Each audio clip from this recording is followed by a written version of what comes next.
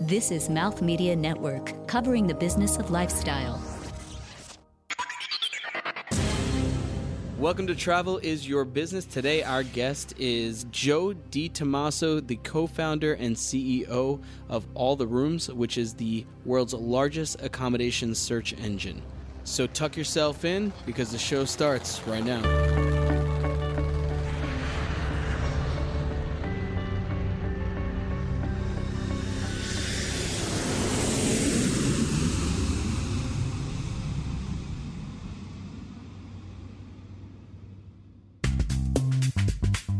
From New York City, this is Travel is Your Business, covering the intersection of technology and business in the travel industry, with Tavan Bal, technology thought leader and community builder, John Matson, digital director at Voyager HQ, and growth strategist, Peter Kreisdale.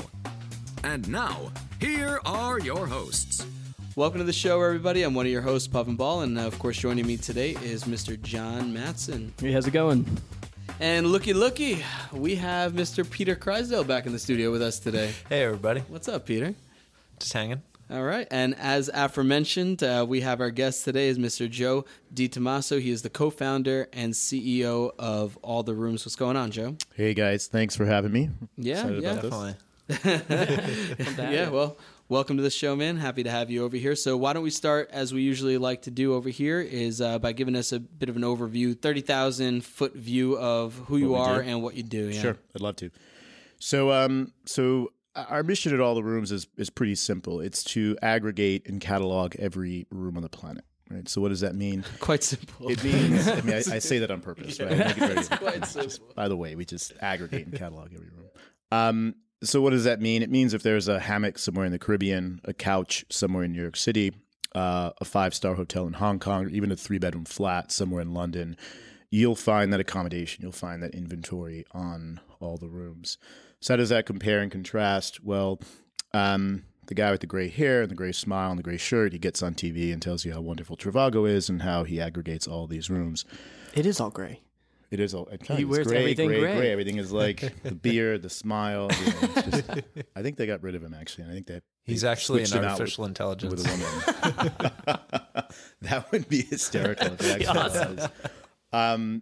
He gets on TV and tells you how wonderful they are. But what most people don't realize is he only aggregates hotels. He only works with partners that pay him the highest PPC, and he only works with partners that pay them or have qualified APIs. So what ends up happening is the consumer only ends up seeing inventory or hotels that are essentially paying them the highest VIG. What that means is that they only end up aggregating about 4.5% of the market, but they actually only end up showing the customer probably about 1% of the market. And again, that's the dollars that pay them the highest revenues, which is why when you look at the financials, Trivago makes about 73% of all of their revenues from two providers, Priceline and Expedia. So they aggregate about 850,000 hotels. Today, All the Rooms actually aggregates close to 15.79 million accommodations across the planet, about 68% of the global market.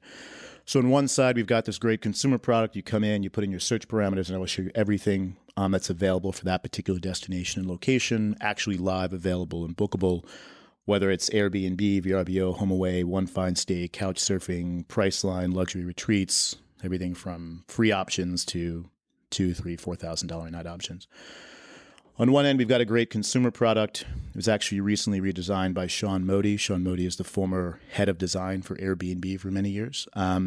So he hadn't designed a travel site since, so we're the first guys he's designed. As a consultant, do you work with you guys, or he's in-house now? He was a consultant, so he's got his own shop called WeRTM. He's probably one of the top 3 most highly sought-after designers on the West Coast. So he did a great job redesigning the product, which, as you guys know, consumer experience is a big piece of the equation. So on one end, we've got our B2B solution. We've got 2 other really interesting products. Our B2B2C solution, which is our white label product. We partner with folks like Comic-Con, C2E2, South by Southwest, we just signed a contract with. We're working with guys like Tough Mudder and Iron Man. Really cool product that'll actually allow you to search. It's a really cool interactive portal. You put in your search parameters. You preload the search parameters. You just click the URL. Which race you're going to be customized slug, and it actually shows all the places you can stay for New York City Marathon, Comic-Con, whatever the case may be. So it's like there's probably about 30,000 events out there. We probably cover about 2,000 of them. On are the those other direct relationships that you built, or is some of that them are, something and you're- some of them are like you can log in right now, and I can show you. You can actually create a customized event page for your wedding, or for your fantastic. Yeah, I business was just stuff, going to or ask for that. whatever the Can you case do may it be. for your own custom events? Okay. Yeah, it's pretty cool. You just go in, you log in, you put in your start date, your end date, you put in your personalized slug, alltherooms.com/SXSW or Comic-Con or C2E2 or Joe and Jack's wedding, whatever the case may be. What so you mentioned like event-based booking. What percentage of all hotel bookings are based on some kind of event? Your So it destination totally depends. Like if you look at event. an event like South by, when I look at the analytics, we'll do something close to 6,000 visitors. So it's a customized product. It's everything between an event widget that actually integrates on your page to a customized Slugger URL that the consumer will actually click on, that South by will actually integrate on their accommodations page. Mm-hmm. So you click on the widget, on the URL, you can distribute the URL, you can mask the URL with images or marketing. And then, so when you look at the actual analytics, depends on the time of year. So if you're looking at December, January, something close to 65% of the clickouts go to hotel inventory. Come mid-February, it's about 50-50. And then towards the end of February, going into March, into the event, like 92% of the clickouts go to the vacation rental market. Sure. The reason being is that, there's a lot of price inelasticity on the vacation rental side, whereas the prices for the hotels go from $500, $700, $900. There's a lot of people like me who plan like 3 days before their trip. Very typical. It's a very typical case. But if you look at an event like PAX Prime or PAX South, which is one of the world's largest penny arcades, a significant amount of clickouts actually go to hostels, Airbnbs less than $50, and couch surfing, because it's a different type of venue and event, Sure, in a different type of location. So, just to finish up very quickly. So on one end, we've got a consumer product, but when your mission is to aggregate and catalog every room on the planet, you're now the only site with a complete view of what's taking place across the entire accommodation spectrum, what I'll call from couch to castle, and the ability for us to analyze that data on both a macro level and a micro level by country, city, state, even neighborhood is incredibly powerful information that we actually sell to hedge funds, global business travel companies, insurance companies, and the like. So we can talk about all kinds of really interesting trends taking place in terms of the year-on-year growth rate in Airbnb, in terms of the instant booking trends that are taking place in the market, how much hotel inventory is actually showing up on Airbnb, how much vacation rental inventory is showing up on the entire OTA market. Where are you getting your inventory from? How many sources? So we aggregate, there's about 350 different sites out there, of which we aggregate close to 50% of them. And that's including Airbnb? Mm-hmm. We're the only guys who do all of Airbnb. Wow. Yeah. So in terms of your revenue and profit breakdown, I'm not asking for numbers, but in terms of percentages, how much is coming from aggregating and selling your data versus working with these event relationships versus direct? So the way I think about it is this, is the consumer side of the business is low margin, long-term, high valuation multiple, whereas the data business is near-term, higher cash flow, lower valuation multiple. Right. So are you kind of, you mentioned the high valuation based on the consumer model. Are you then kind of rooting for the underdogs to create a better value for the customers, like the independent hotels and the Airbnb that can't, advertise on a Trivago or something like that? Yeah, so the advertising model is something we should talk about. So the way I think about it is this, is the travel space is Google's, and we can look at it from a few different perspectives, right? From a Google AdWords perspective, it's Google's third highest paying vertical, right? I think it's like $23 or $24 billion a year just gets spent on Google AdWords for the travel industry. Those numbers are about 2 years stale, so we'd have to update them. But if you look at the two largest verticals, which are first and second, the first place is the insurance industry. The second is the finance industry. The interesting thing about travel is that Whereas in insurance and finance, there's a lot of regulation in terms of how to advertise, what you can, what you can't do. In the travel vertical, there's none of that. It literally is like the wild, wild west.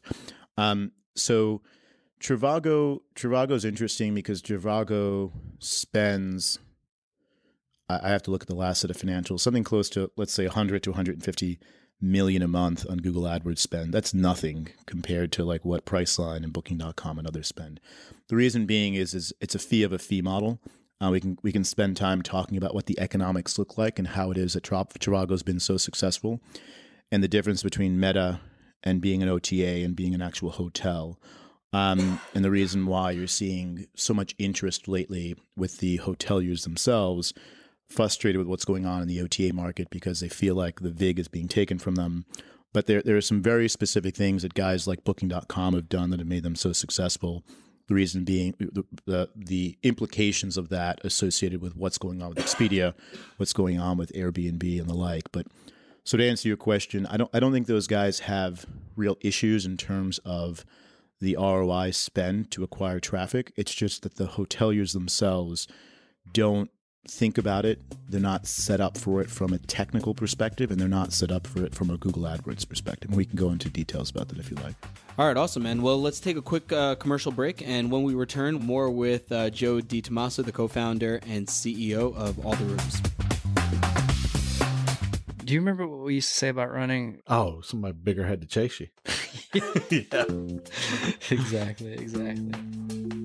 I'm BJ Smith, and that's exactly how I felt about running most of my life. That was until one fall day in 2011. I was chasing my son in the backyard when something had to change. This was the beginning of my journey to becoming a runner. One that would take me from couch to marathon in less than 2 years. Now I'm setting my sights higher. This is 16 Weeks, a new podcast from Mouth Media Network, following me on my journey to get into shape while keeping up my obligations at work and still being there for my family. And I'm not doing it alone. My name is Keith Smart. I won a silver medal in Beijing. I'm a sport and exercise psychologist at ECU. Coach athletes all over the world. And I'll talk with experts about challenges all runners face, like figuring out how to make time to run, what to eat, and how to train. You got so dehydrated, your heart rate went up and it felt like you were working so hard. Everything's trainable, whether it's run form, strength, that's all trainable. And so is our thinking. Subscribe now to 16 Weeks on iTunes, Google Play Music, or wherever you find great podcasts. Together, we can do this. Keep up with the show on Twitter, Instagram, and Facebook at Travel Biz Show. That's Travel BIZ Show. Our episodes are available on iTunes and Google Play and online at travelisyourbusiness.com. Plus, there are a lot more great shows on Mouth Media Network. Take a trip to mouthmedianetwork.com to enjoy them all. And remember, we love fan mail. Drop us a note to say hi, suggest a guest, or if you'd like to become a sponsor on the show, email us at travelbizshow@mouthmedianetwork.com. Welcome back to Travel is Your Business. We're talking with Joe DiTomaso. Joe, let's kind of rewind a little bit, and I want to understand the founding story. I mean, what was the original opportunity you saw here, and maybe how has that evolved? So the original idea came from my co-founder Bill. We were actually physics lab partners back at Colgate. So Bill was physics and mathematics. I was physics and philosophy. Bill was Columbia JD. I was Columbia MBA. Bill was Sherman's Travel, Travelocity, and LastMinute.com, and I was Morgan Stanley, Houlihan Lokey, and Macquarie. So Bill contacted me about 4 years ago, around the time when Trivago was acquired by Expedia for about $1 billion. And the vision was essentially to do something that no one has done before, which was to be able to aggregate and go after every room on the planet. Everybody always had subsets. They were either the luxury hotels, the hotel chains. They were the OTAs themselves that just aggregated small pieces of the market. But nobody really tried to be the Google of accommodation search, which is exactly what we are.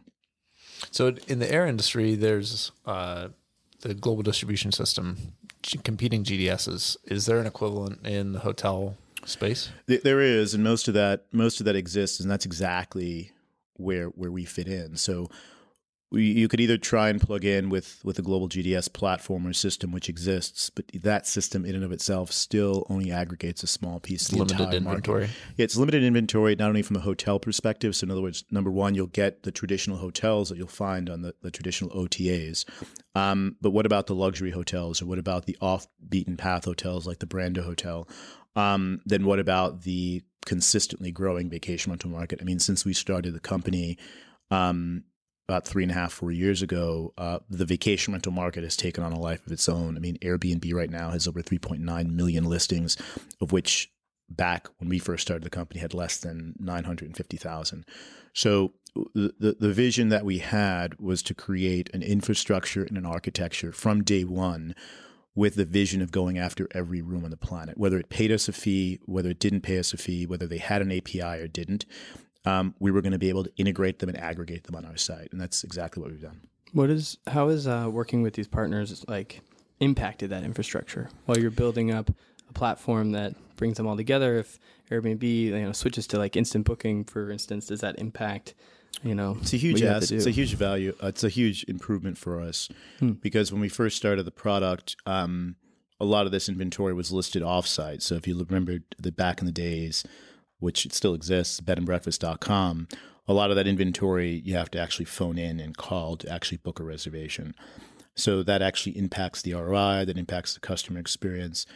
As most of these players start pushing into Instant Book, which is a really powerful trend taking place in the market right now, we've actually seen about 192% increase year on year in the volume of Instant Book inventory at Airbnb right now. It's about 1.3 million listings out of the 3.6 million listings on the site, so about 36% of their total inventory. And there are a few things to talk about on that front, which is the ROI spec, meaning the cost to acquire the customers. If you're buying customers on Google AdWords and you're driving them to your site and then you're sending them either vis-a-vis a phone call to actually reserve a booking or an online booking where you're communicating with a host, that's what I'll call slippage, right? You're spending dollars to acquire a customer, but the customer is transacting offline. That hurts. But with the Instant Book trend, that actually means you shore up your ROIs. It means you also increase conversion. So now it's click, click, book versus click, click, inquire, or click, click, phone. That's a fantastic opportunity for folks like Expedia, for folks like Airbnb and others, which is the other reason why all of Booking.com's vacation rental inventory is, guess what, Instant Book, because that's exactly their model, where Airbnb is slightly different. That's the first piece of Instant Book. But the other piece that people don't realize, which is which is kind of my mantra, is the Instant Book trend not only shores up the ROIs, but what it really does, in my opinion, is it becomes kind of a sustainable competitive barrier to entry for folks like Airbnb. What do I mean by that? Well, in I think it was this November of 2014, Airbnb raised $1 billion and they got a $10 billion valuation. Now, actually, I think it was close to November of 2013. And they got comped to a company called Wyndham Hotels. Now, Wyndham Hotels had about a $10 billion, public valuation. They had about 1 million hotels in their inventory. And they were saying, well, Airbnb has 1 million hotels, 1 million listings in their site, therefore they should garner this $10 billion valuation. Fine. And they raised $1 billion off that. Now, the issue that I had when they did that was, well, it's kind of unfair to compare them to Wyndham, even though they have the same number of units. Wyndham has a contract with Wyndham Hotels. If you're a property manager, that's one contract. Well, if you're a property owner in Airbnb, you could list it on Airbnb, you can list it on VRBO, on HomeAway, on One Fine Stay, and all the different vacation rental sites that are out there. You can list it out there on your own. So the valuation didn't make sense. What's interesting about Instant Book is that, okay, I might be a property owner and I might have it listed in 5 or 6 different vacation rental sites, but I've listed it as Instant Book on Airbnb. What does that mean? That means that now you really can't list it as Instant Book on other sites because it's Instant Book. So that kind of almost pushes out the other folks from that market. So once you've converted to Instant Book, it really actually shores up the inventory on Airbnb, not only from an ROI perspective, customer acquisition perspective, but also from the fact that, well, if you're a property owner, you've listed in multiple sites, and you've decided to go instant book on one because it's giving you the most revenues, you're probably not going to start using the other sites, or you can't list it as instant book on the other sites, which is a pretty powerful trend. Well, so part of that Airbnb valuation, though, is based on marketing, brand, and their intangible assets, right? Yeah, it's not just because Wyndham doesn't have the brand that Airbnb does. Yeah, but Wyndham's been around. Well, I would somewhat disagree. I mean, how long has Wyndham been around for, right? So the way they valued it was they looked at the number of units and they said, okay, here's the valuation divided by the number of units. And it's been pretty consistent for Airbnb right now, right? So if you look at the last valuation for Airbnb, they're close to the $30 billion, $35-ish billion valuation. Well, guess what? Look at the number of units they have on their site, right? It's about 3.6 million units. So that trend has continued for them. Whatever that valuation per unit has continued for them. It sounds like an easy way for them to justify a really big number. Basically, it is. And look, and there are other components of it too that have worked well for them, right? So the delta between them and a VRBO or HomeAway, and we can spend time talking about that if you guys want. So they got acquired December of. So think about this. So roll the clock back. Wyndham, $10 billion valuation, about 1 million accommodations on their site. Airbnb, $10 billion valuation, 1 million listings on their site. HomeAway VRBO, 950,000 listings on their site. The public valuation of that company was $2.9 billion. Okay, why the huge and VRBO HomeAway has been around for a lot longer than Airbnb and others. So the challenge between the delta between those two was that VRBO HomeAway was what I'll call a paid Craigslist model, where you paid $500, $750, $1,000 a year to list your product up. And if you got one transaction, if you got 100 transactions, you kept 100% of that margin. Whereas Airbnb came along and they get 15% commission, right? And that commission is very, very equivalent to that 15% commission is very, very equivalent to guess what the OTAs get. Booking.com, Expedia, Orbitz, Travelocity, those guys get anything between a 13 to 18% VIG off a hotel booking. So the comp there is really interesting. Now layer that model, that VIG model that you see in the OTA market, layer that into the Airbnb vacation rental market. Interesting. Now, as you start watching the instant book trend, like I said, if you look at the top line numbers for Airbnb, year-on-year growth has come down. So 3 years ago it was 300%. 2 years ago it was 200%. This year it's about 97% year-on-year growth in top line inventory. But the instant book trend is about 192% year-on-year. So what does that mean? So now combine the VIG OTA model with the instant book model, click, book. That's interesting. Look at the vacation rental trend in Priceline and Booking.com, which has been increasing quite substantially. There's over 712,000 vacation rental listings on Booking.com right now, which didn't really exist 3 years ago. So layer that into how much vacation rental inventory you're seeing growing on Expedia / HomeAway now because they got acquired. And then how much hotel inventory is actually showing up in Airbnb. There's actually 49,000 hotels showing up in Airbnb. So what most people aren't paying attention to is does at some point in time, forget about Tripping becoming a new OTA.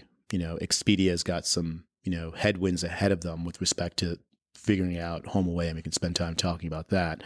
But does Airbnb at some point in time become the next OTA? Which when you start looking at the tea leaves, it starts to feel that way.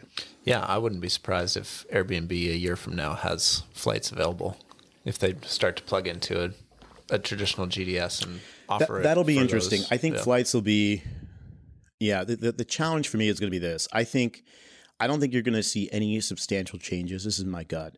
Any substantial changes in Airbnb's business model until after they go public. There's such an aversion to all this old school stuff, hotels, and they're just, it's about the experience. It's about the customer. It's about, something, unique and different. Like when they start getting public pressure, which they don't have to deal with right now, but when they go public and they start having to deal with public pressure, then I think you'll start seeing some of those things shift.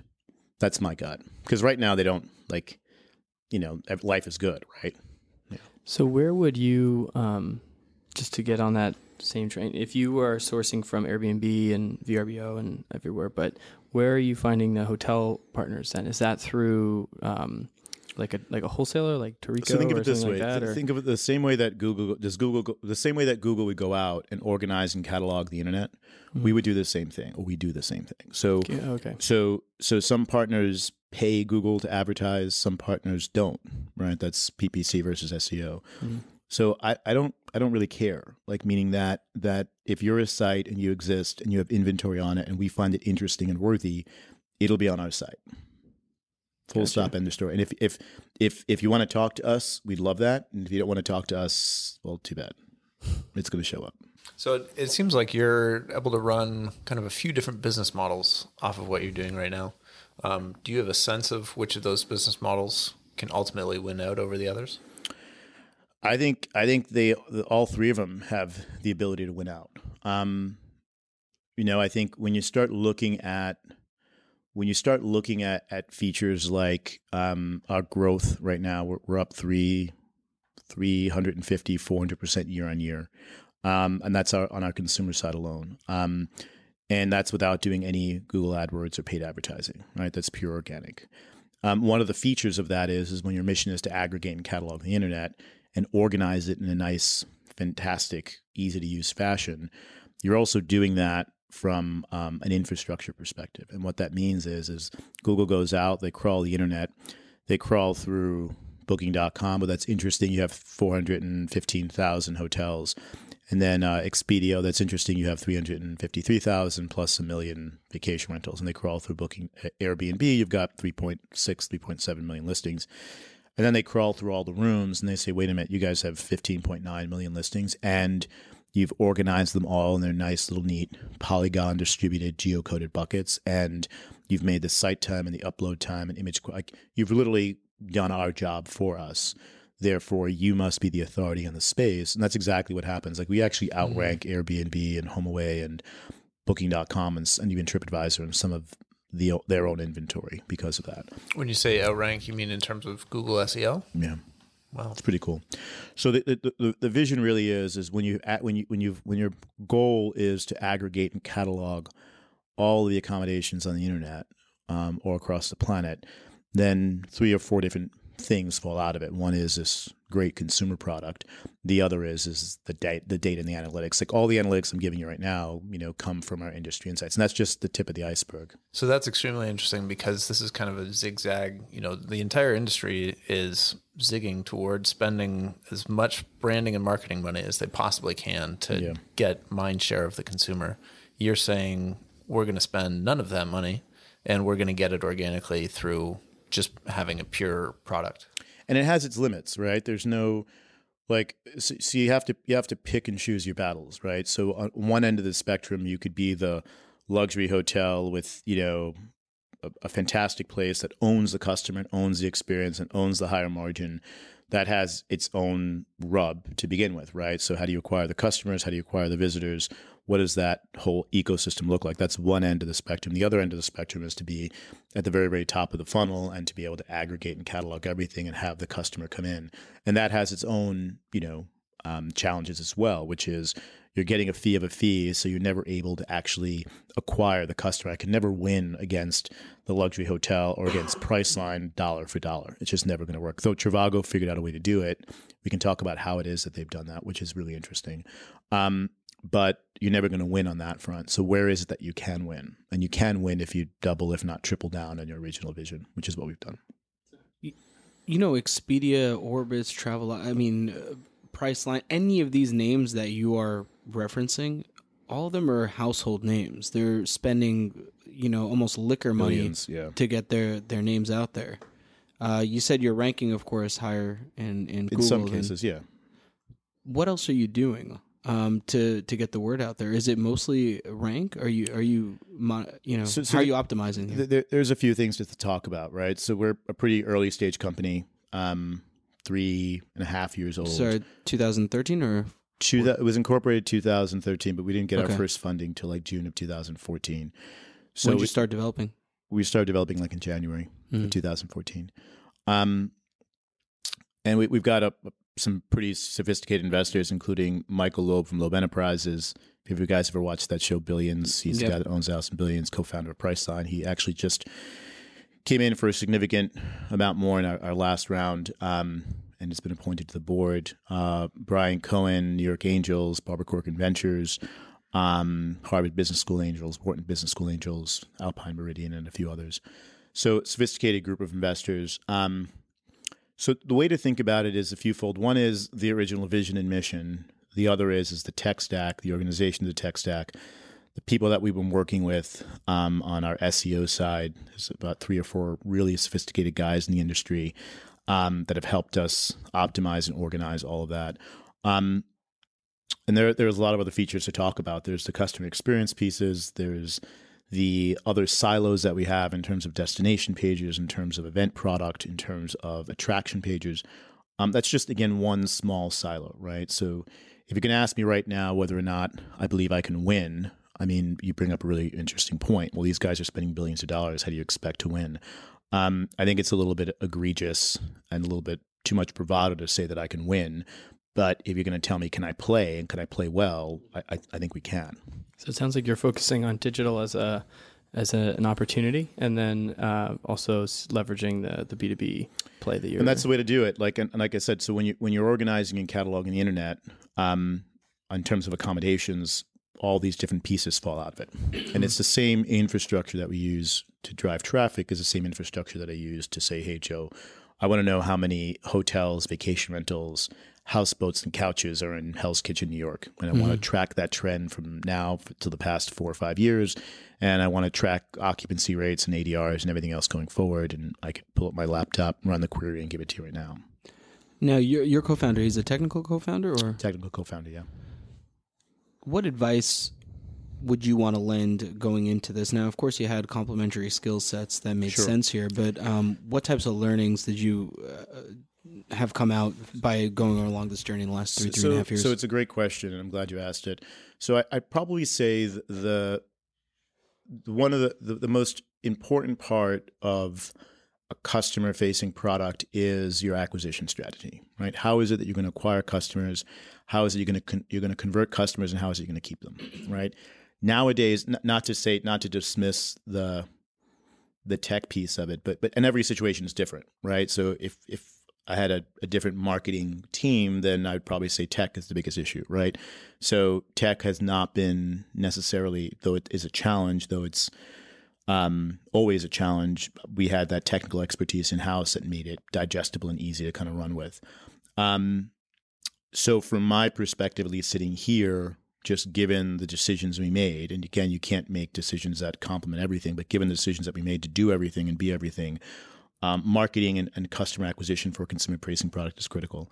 And then I'd probably say sales for the B2B side is also critical, right? So you've got to bring on board people that are spending their time waking up, eating, sleeping, breathing, partnerships in B2B sales.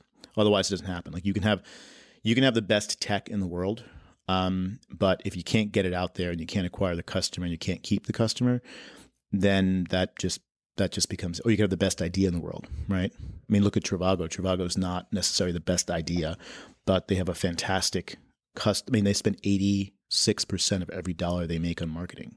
86% of every dollar they make on marketing. Back on that same thought, you mentioned that Trivago does have the opportunity to win customers. So let's talk about that. Yeah. So the Trivago strategy is what I'll call the PPC Google AdWords arbitrage strategy. And what do I mean by that? So if you roll the clock back 10 years and you did a search for... Say that one more time? That was very... Really exactly. Sorry. It's the former banker in me that comes out. It's just like... I like sleep, eat, and breathe this stuff. So Google AdWords, PPC, so paid per click, arbitrage strategy. So meaning that they acquire customers come in through the acquisition funnel, and they pass them on through, right? So what do I mean by arbitrage? It's essentially zero risk but high margin for them.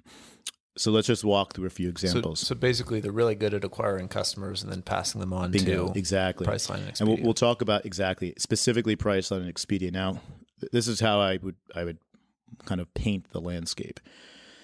So if you roll the clock back 10 years and you did a search for Google AdWords in New York City, for hotels in New York City, you probably would get all free advertising, all SEO, which is why TripAdvisor was so successful back then. The other reason why TripAdvisor is having issues right now. So the first piece of it is so do a search for hotels in New York now, right? And what do you see? Or call it 4 years ago, what did you see? You saw 3 paid advertising spots, probably Priceline, Expedia, Orbitz, and then you saw SEO. If you do this search now, what do you see? For anyone on the phone, anyone listening in, get in front of your computer and do hotels in New York.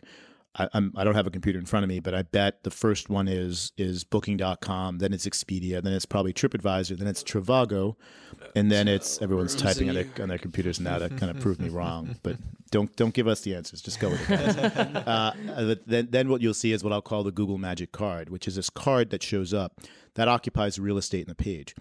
The key thing is this: is let's just go through the math really quick. So if you're paying Google, let's say you're paying $20 a click to rank at the top of that page. It's very, very high demand page, right? And let's say your conversions are probably 20%. So you're paying $20, you get 20% conversion. Customer comes on through to Booking.com. They acquire the customer. They convert them. Now we can spend time talking about what the 3 pillars are, in my opinion, for success in terms of the OTA market, which includes this Google AdWords PPC model. The second piece is what I'll call conversion efficiency, which Booking.com does very well. And then the last piece is having scale and inventory in a market. We can get to that in a second. So you're back on the Google AdWords page. You do a search for New York City hotels. Booking.com shows at the top of the page they're paying $20 for a 20% conversion. Next down the spectrum is probably Expedia. Expedia is probably paying $10 for a 15% conversion. Then there's Orbitz or TripAdvisor. They're probably paying $5 for a 7% conversion. Right. So the fourth tier is a new tier. And that's the tier where Trivago tends to show up. Now, what Trivago probably did, or what ends up happening, is Trivago raises its hand and says, "Hey, I want to show up on your site," and Google says, "Okay, sure, but take this 4th spot, pay me $1," and the conversions are probably 3% or 4%, right? For those listening at home, Trivago is the 4th one. Look at that, baby. Yeah, just like that. You know what's wild on mine. And I made that whole thing up, by the way. So on mine, Trivago is the first one, which is interesting. Dude, are you doing the same search for New York City hotels? Let me see. What did you do? I did hotels in New York. I did hotel rooms in New York. Oh, you screwed it up, man. Well, part of it sounds like what you're describing is also it's basically a creative strategy towards PPC. So when you look for a max bid of only $7, you know that's the 4th place spot.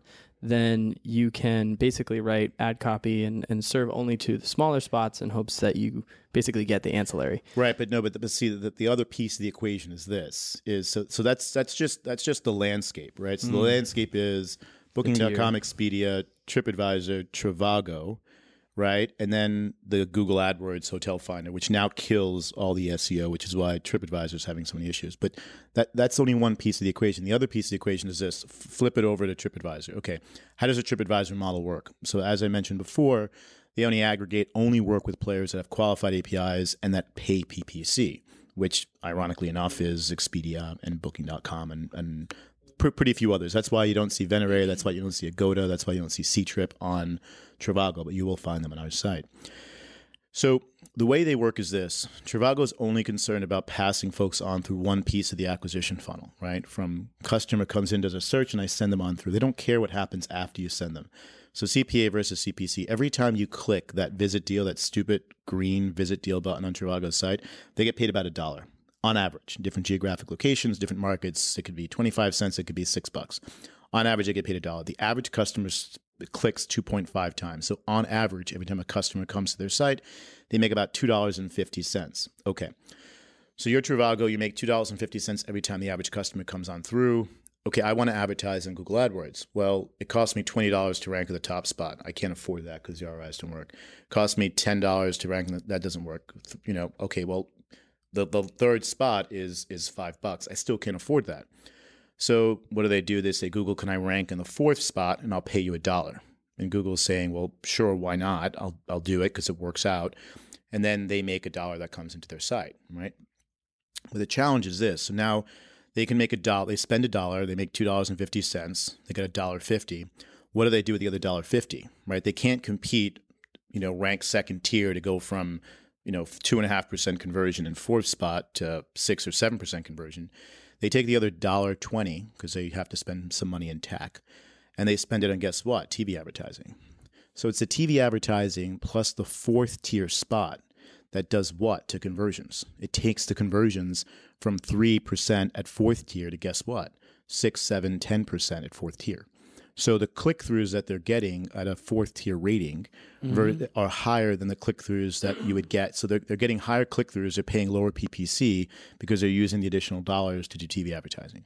So that's where the whole equation comes together. So it's TV advertising plus not Google AdWords in terms of top tier, but in terms of like fourth tier. This is why the Booking.com TV advertising didn't work, because they were already paying $20 to be at the top of the spec. So you're saying I see a commercial on television, I'm watching TV, see a commercial for Trivago, and I end up going on a search because it's now a familiar name or a brand. I'm just going to go straight to them on exactly. The so even though it's fourth tier, the conversions have increased. So they had higher conversion. Exactly. So the TV branding in combination with lower PP. This is why the Booking.com advertising didn't work, because they did the Booking.com, book it. Which was brilliant, but they were already paying top tier pricing.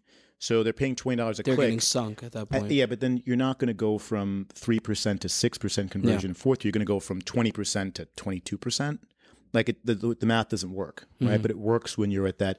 So at that fourth slot. They've perfected that ROI model. Now, the challenge for me is that's really interesting. It's really creative. The 3 or 4 things that concern me are 72% of the revenues come from 2 players. 85, 86% of every dollar gets spent on Google AdWords in this PPC arbitrage model. Okay, what happens when Booking.com says, shit, I'm not going to pay $20 to be ranked top tier. I'm going to pay, I want to be ranked fourth tier, right? So you got to think about that piece of the equation. It up anyway, the model could break. Right? It's a very, in my opinion, I'm not close to it. This is me looking out. It sounds super vulnerable. It sounds super vulnerable, right? The other thing to think about is this is how I see it. Again, I could be wrong because I'm making all this up anyway. So on the OTA side, right? Think of it this way, and this is the reason why I use $20 and everything else. So. So Booking.com makes 15%, right? 15% VIG. Assume every transaction is a $100 transaction. Assume every VIG is 100 is 15%. Assume every conversion is 100% conversion, just for conversation purposes. So consumer comes in, they book a room on Booking.com. It costs them, they'll spend the $20 to rank high, right? To get the 15 in the door. To get the 15, but they lose 5. Why do they lose 5? Yeah, because they got the customer. They got the customer, so they include that in lifetime value. So, but then why is it that they're feeding into Trivago? Find that? But the reason why they're feeding into Trivago is because on Meta the customer doesn't sign in, so they don't own the customer. So they'll give Trivago 2%, the 15%. They'll give them the full VIG. They'll give them the full 15% because I get to acquire the customer for 15, not 20, and I get the lifetime value, right? So that's why, as long as that structure exists, they'll keep feeding that beast. Do you think that brand is super important, or like consumers are brand loyal when it comes to OTAs? So I don't because I mean, so as a former when banker, we're traveling, we just go and look at everything. I mean, we go to the regular spots and compare everything. Many would say no, and that price is king in this market. But well, I mean, you guys were about to book a $2,000 or $3,000 room in Santorini. I mean, I thought he was saying 16,000. Peter, what happened to the budget? Sorry. I discounted that quite a bit. I'm just waiting for that loan to come through. I don't know. I don't believe in So Airbnb has done a fantastic job of this, and as a former banker, like the word love never comes up, but they've done a fantastic job of creating like love, and the reason why they've done it is, as I roll back the clock to the Saturn days, that stupid car that everybody had, and those people, it was like a cult. Like they don't those manufacture Saturns anymore? No. I don't know. Yeah. What? No. Oh my God. Is that really only finding it out now? Where'd they all go? Oh my God. So this is one of the guys I'm talking about. Exactly. Yeah. So these guys, like, they love their car. They would jump in this thing. They'd all drive out to the desert. They'd have these stupid parties. Like, it was like a cult, In a right? Saturn? This is the shittiest I know, car but on the there was planet. something about them that, like, they created this really strong cult following. Okay. So Airbnb has a very similar cult following. Now the thing that Airbnb has done very well is a twofold strategy. It's not just the customer who's going and experiencing new places in different places. It's also the host that, guess what? They're figuring out a way to make money, right? So the way I think about it is, mom in Queens who graduated 2 sons who no longer live in her house, lives 3 or 4 blocks away from St. John's University. So now she is sitting on her most valuable asset, her most illiquid asset. And what does she do with it? So we can roll back the clock to the Bruce Greenwald days where we lower interest rates and everyone takes out a home equity loan and, they spend it on whatever they want to spend it on. We get know that variable rate going. Yeah, we know where that story ended, right? That's right. Yeah, so here's a really interesting tool, right, to help you monetize your most illiquid asset without having to sell it. It's your home. She can put it on Airbnb. Yep. She can make a couple thousand extra bucks a month, which goes a long way for her, by just putting it up, taking a few pictures, and monetizing your most illiquid asset. And use the parking lot, the garage for another one. And so they've created love from two perspectives: love from a customer who actually travels and visits, but also love from the perspective that Both hey, I'm a sides of the host. platform. Yeah, exactly. Yeah. I'm making $2,000 or $3,000 extra a month. Hell yeah! And now everybody's talking about it, right? So that whole like cultish, Saturnish following doesn't really exist with the other OTAs. I wonder why Saturn is the brand that you reference. I don't know. Are you a big Saturn guy? I'm an old freaking dude. Like no, I'm a, you know, more, like more of a they're Porsche like or Mazda Ferrari Miata guy. guys are the same way. Mazda People, Miata. you You look like a Mazda Miata guy. No, by the no way. chance. You definitely Zero. Yeah. had one at one point in time. You're No like, convertible. chance. I would have Convertible thought cherry red. That's I- what I you see. know I would what- have thought of Harley Davidson. Oh, thanks, man. I appreciate that. No, is it for the me. beard? Oh. Oh, weird. That's my man. That's what I was thinking of. No, Harley Davidson's got extreme brand loyalty still to this day, unlike Saturn. But they are shitty bikes. Like Sure. the Triumph is like a but much better. nobody I has think tattooed more with than this Harley. analogy, I mean, it doesn't matter, right? They're a The brand. Yeah, quality they- of the fair enough, bike fair Well, enough. they doesn't matter. lose money on the bikes and they make money on the Yeah, gear. so I was going back, and I was going back to the whole like notion of like, is there loyalty? Like there really isn't. But Airbnb has They've done it. They've done it, and that's what they've optimized their business around. There's a few Well, reasons why they've done I think it. the sharing economy overall can incentivize people in that same kumbaya Sure. moment, but it's the UI UX that Airbnb just kills it on. So Fair enough. Yeah. So listen, with that, we're going to take a quick break, and when we come back, we're going to go a little bit personal with Joe over here. Not too personal, right? Well, I mean, you leave that to us, I guess. You can filter whatever you want to filter, but we're going to try to go in. And that's our third segment, our last segment, and that's going to be Off the Beaten Path. And stick with us. We'll be right back.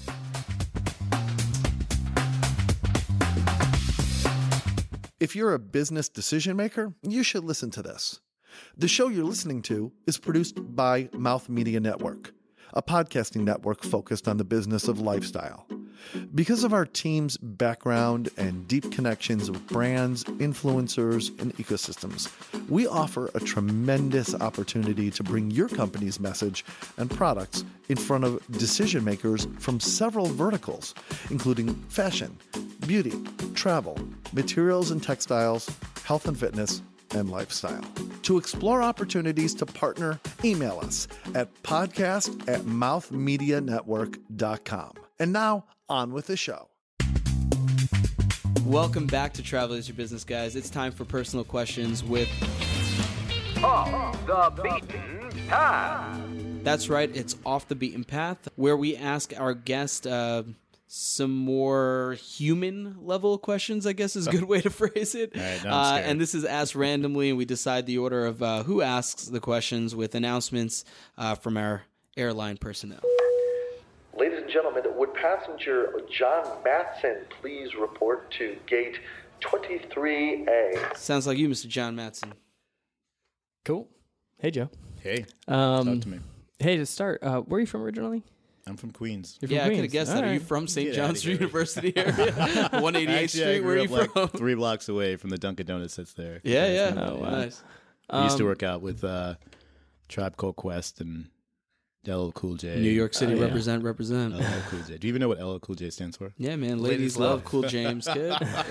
Yo, ladies Did you love. know that for like the first 2 years? Well, Probably no, not. yeah, probably. I Really? mean, I You grew up in probably New Hyde would. Park, Yeah. which is kind You of and out your the block mouse from did, I believe it. Hollis, and like Really? we just had mad love for a lot of the guys that came out of that. That's neighborhood. funny. So, yeah. Well, Anyway, yeah. Back to this question. That was the for it. question. Yeah, no, that's it. That was That's good. all That's it good. is. We're done. Where you I from? used to Yeah, go to right, St. cool. John's when they were a good when they had a St. John's basketball University. program. They do. Felipe They still Lopez. Oh Those yeah, guys I mean still they do, yeah. they sure That's like their biggest they thing. do, but I mean I know, but for like they went through Queens, some hell of a that's pretty- scandal for a little while. And What they was were the just off the scandal? map. Nah, it was, Really? it was touching people. It was a touching people scandal. One of those things. Yeah, it was one of those. One of those.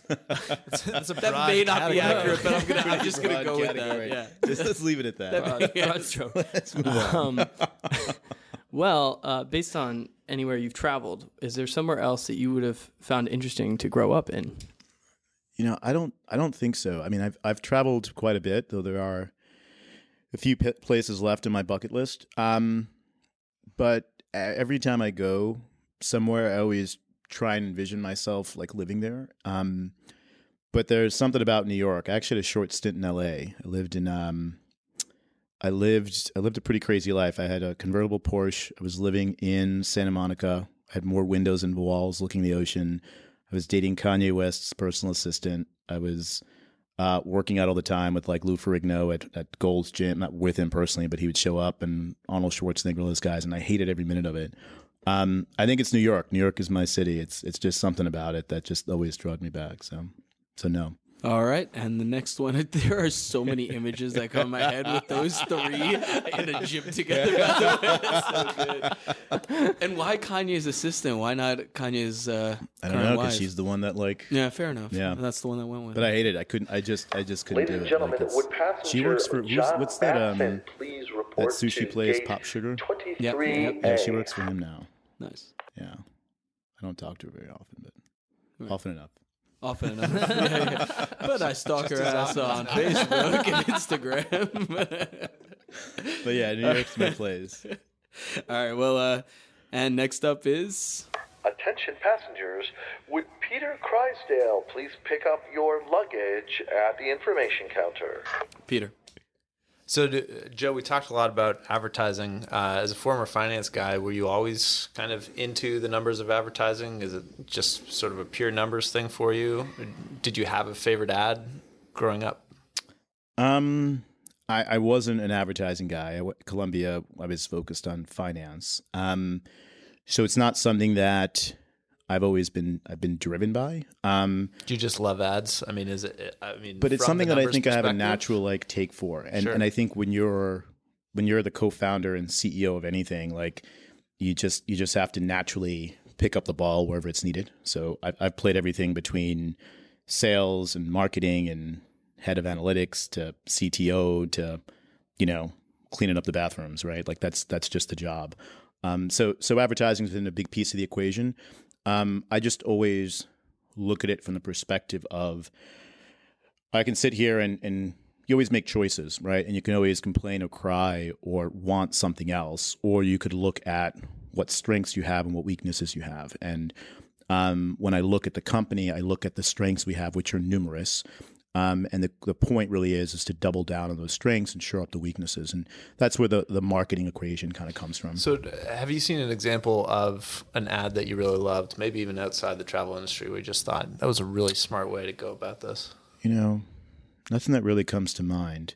I don't watch much TV anymore, so that's kind of tough. For some reason, I'm always reminded of the cereal commercials. Somehow, like those guys, like They really Captain Crunch got or into like your head Cocoa as a Puffs, kid. like they're still in my head. Like somehow they figured out a way to like get in there and stick in there, but it doesn't work. Cookie Crisp. Exactly, but it doesn't work Yeah. because I don't buy it. It's Yeah. just stuck in my head, It's just right? still in there, rattling around. So I guess it works to some degree, but does it work it probably worked more on mom and dad, but that was probably because I complained about it. Yeah. The more I think about it, I can name like 6 or 7 different Really? like cereal. Oh yeah, exactly. Yeah, that's the one that somehow sticks in my head. Yeah, Tricks Are for Kids. Tricks Are for Kids. Follow yeah. your nose.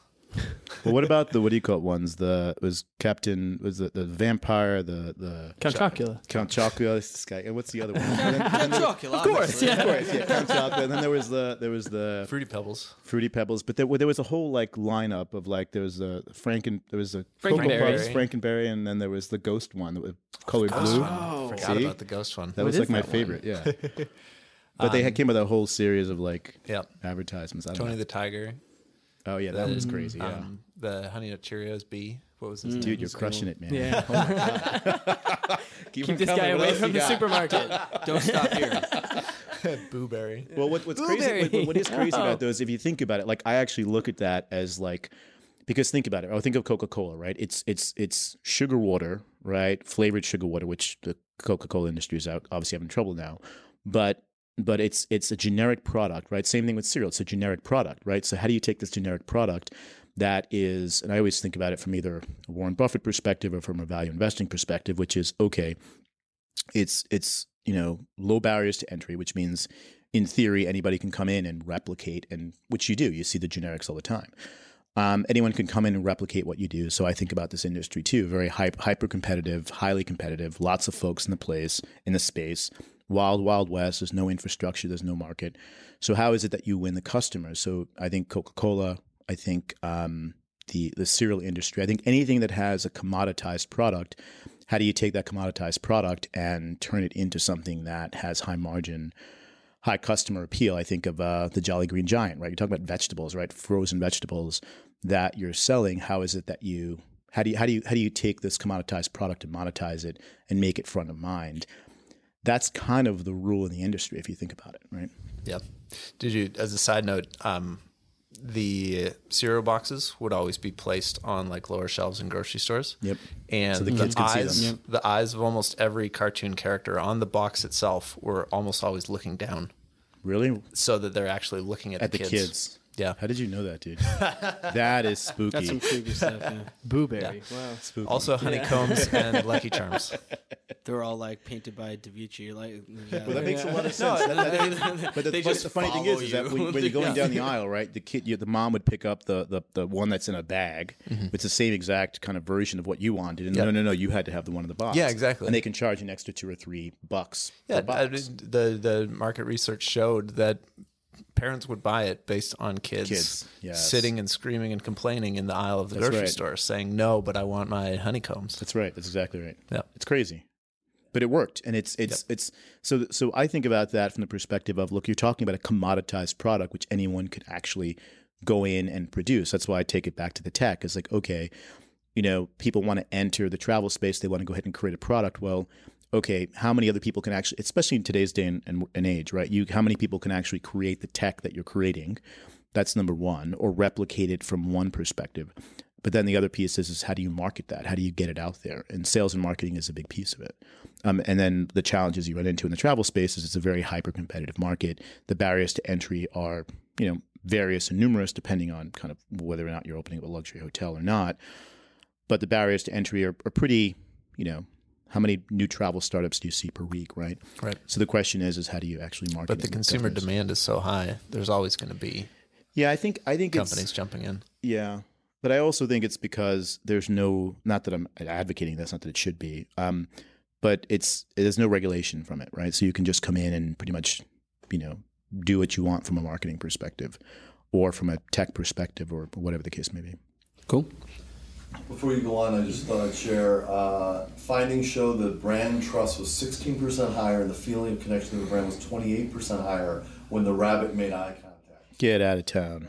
Wow. Participants indicated liking Trix better compared to another cereal when the rabbit made eye contact.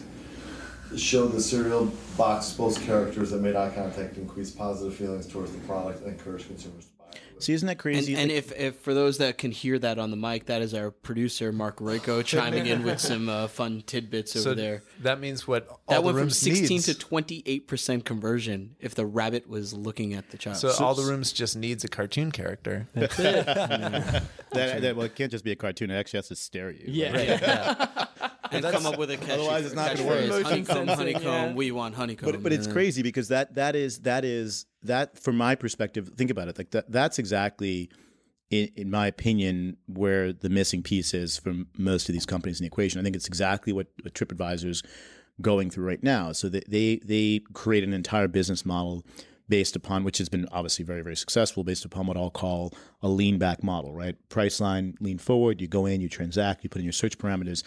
TripAdvisor is what I'll consider almost like a magazine. And you can see the deltas and the multiples, right? So a Trivago, a Priceline, a Booking.com will get a 5 to 7 times total EV to revenue multiple. Whereas the media industry itself, like a Time Inc. and others, they'll get like a 0.85 times, right? Because it's a lean back model versus even though a Time Inc. gets multiples more visitors, 350, 400 million visitors a month versus a Trivago's, 50 million, right? Again, it's because the two models are different. But when you look at Trip has got an interesting setup where what they did was they had content being written by, guess what, the consumer, helped with SEO ranking, which is essentially free, and then they sold advertising space, travel advertising space, which is high margin space on the site. Let's go on to Yep. All right, cool, man. Well, listen, let's go into the last question, and I guess I'll just wait for my name at this point. Attention, ladies and gentlemen, would passenger Pavan Ball please press your call button for the flight attendant? Oh, looks like me. You referenced it a couple times, fitness, whether it's with Tribe or Arnold Schwarzenegger, and it's clear that today also fitness plays a pretty big role in your life. I'm wondering, can you tell? No. What's that? Can you tell? Actually, no, you're looking a little lumpy, man. Fuck that. I'm not going to gas you up. and you may or may not go to the gym today. These days. Right after this call. Right. I'm already thinking about it. What relationship have you had with fitness through your life, and how does it help you with your day-to-day? Sure. So I've been working out since I was probably 14 years old. It's a big part of my life. I actually used to be a competitive bodybuilder for a short period of time. I was also a classical pianist, and amongst other things. But it just that is quite the character build right there. In physics and philosophy, and a banker for a long time. But my point is this: it's definitely been a grounding feature, especially if you're going to co-found and start a company. I mean, the volume of stress that comes at you. There's a few secret sauces that have come up through the process, which is there's so many things that are thrown at you between whether it's payroll or employees or hiring or strategy or investors or raising money or strategy or ROI. I mean, it's just consumer experience. There's just so many things. And at the end of the day, you can only digest so many. But as a co-founder and a CEO, you really have to spend your time focusing on the ones that have the highest ROI for the company, have the highest value prop for the company. But there have been times through this experience where I haven't taken care of myself, where I haven't gone to the gym, where I haven't spent the time to recharge. And I had a lot of folks early on who told me, oh, you need to be sure you focus on that. And I thought they were full of shit. I was like, I know better than you. And it's definitely a part of the equation right now, part of your life that, comes 2:00, comes 7:00, it's on the calendar, everything stops and I go. And if I don't go, then it starts to chip away at you, and you're not thinking right, you're not executing correctly, you're not sharpening your axe. So yeah, it's a very big piece of the equation, and it's important. Like no matter what you do, you need to figure out and spend time focusing on yourself, focusing on whether it's running, swimming, whether it's some hobby or activity. I always try and add something new in. So last quarter was acting lessons, which were great. This quarter is probably getting a motorcycle license, which is fun. You always got to also add something new and challenging to the equation. That's away from work, that's away from other people, that's somewhat solitary. It just helps you recharge and focus. Carrera 911, or was it a Boxster? Carrera 911. My man. Well, come on. All man. right. I mean, Please. listen, I'm happy. Once you That's chuckled, like I knew. That's like such a waste of money, isn't it? It hurts. It totally hurts. I'm just saying. Especially when you see a dude behind the wheel. It's really? Before we leave off, do you want to leave our audience? I mean, you dropped a lot of nuggets of knowledge over there, but do you want to leave a final thought, whether it's a reflection on this interview or overall in your experience? So guys, thanks again for having me here. This was great. It was a lot of fun. If you guys get a chance, check out the site, alltherooms.com. That's with an S. Please email us. You can actually, if you actually go on site and say contact us, all of those emails actually come directly to me. I like to know what's going on with the company and with our customers and clients. And if you've got any feedback or thoughts, just drop us a line and we'll get back to you. Great. Good deal. Thanks, guys. So that's it for this interview and this recording of Travel is Your Business with, of course, Joe DiTomaso, the co-founder and CEO of All the Rooms. That was great. Thanks for hanging with us tonight. I hope you got as much out of the interview as we did. So thanks so much, Joe, for coming out. Thanks, guys. Yeah, appreciate it. And for Peter Kreisel. Yeah, thanks, everyone. Thanks, Joe. Yeah. I'm jazzed. I'm still ready to go. And John Madsen. Bon voyage. And I'm Pavan Ball. We hope you enjoyed your stay. We'll see you next time. This has been Travel is Your Business. To suggest guests or content for the show, or to become a sponsor, email us at podcast@travelisyourbusiness.com. Keep up with the show on social media at Travel Biz Show. That's Travel B-I-Z Show. Episodes available on iTunes, Stitcher, and Google Play, along with our website, travelisyourbusiness.com. Produced by Mouth Media Network. Copyright 2017, all rights reserved. No portion of the episode may be distributed or published without the express written permission of the producers. Thank you for listening.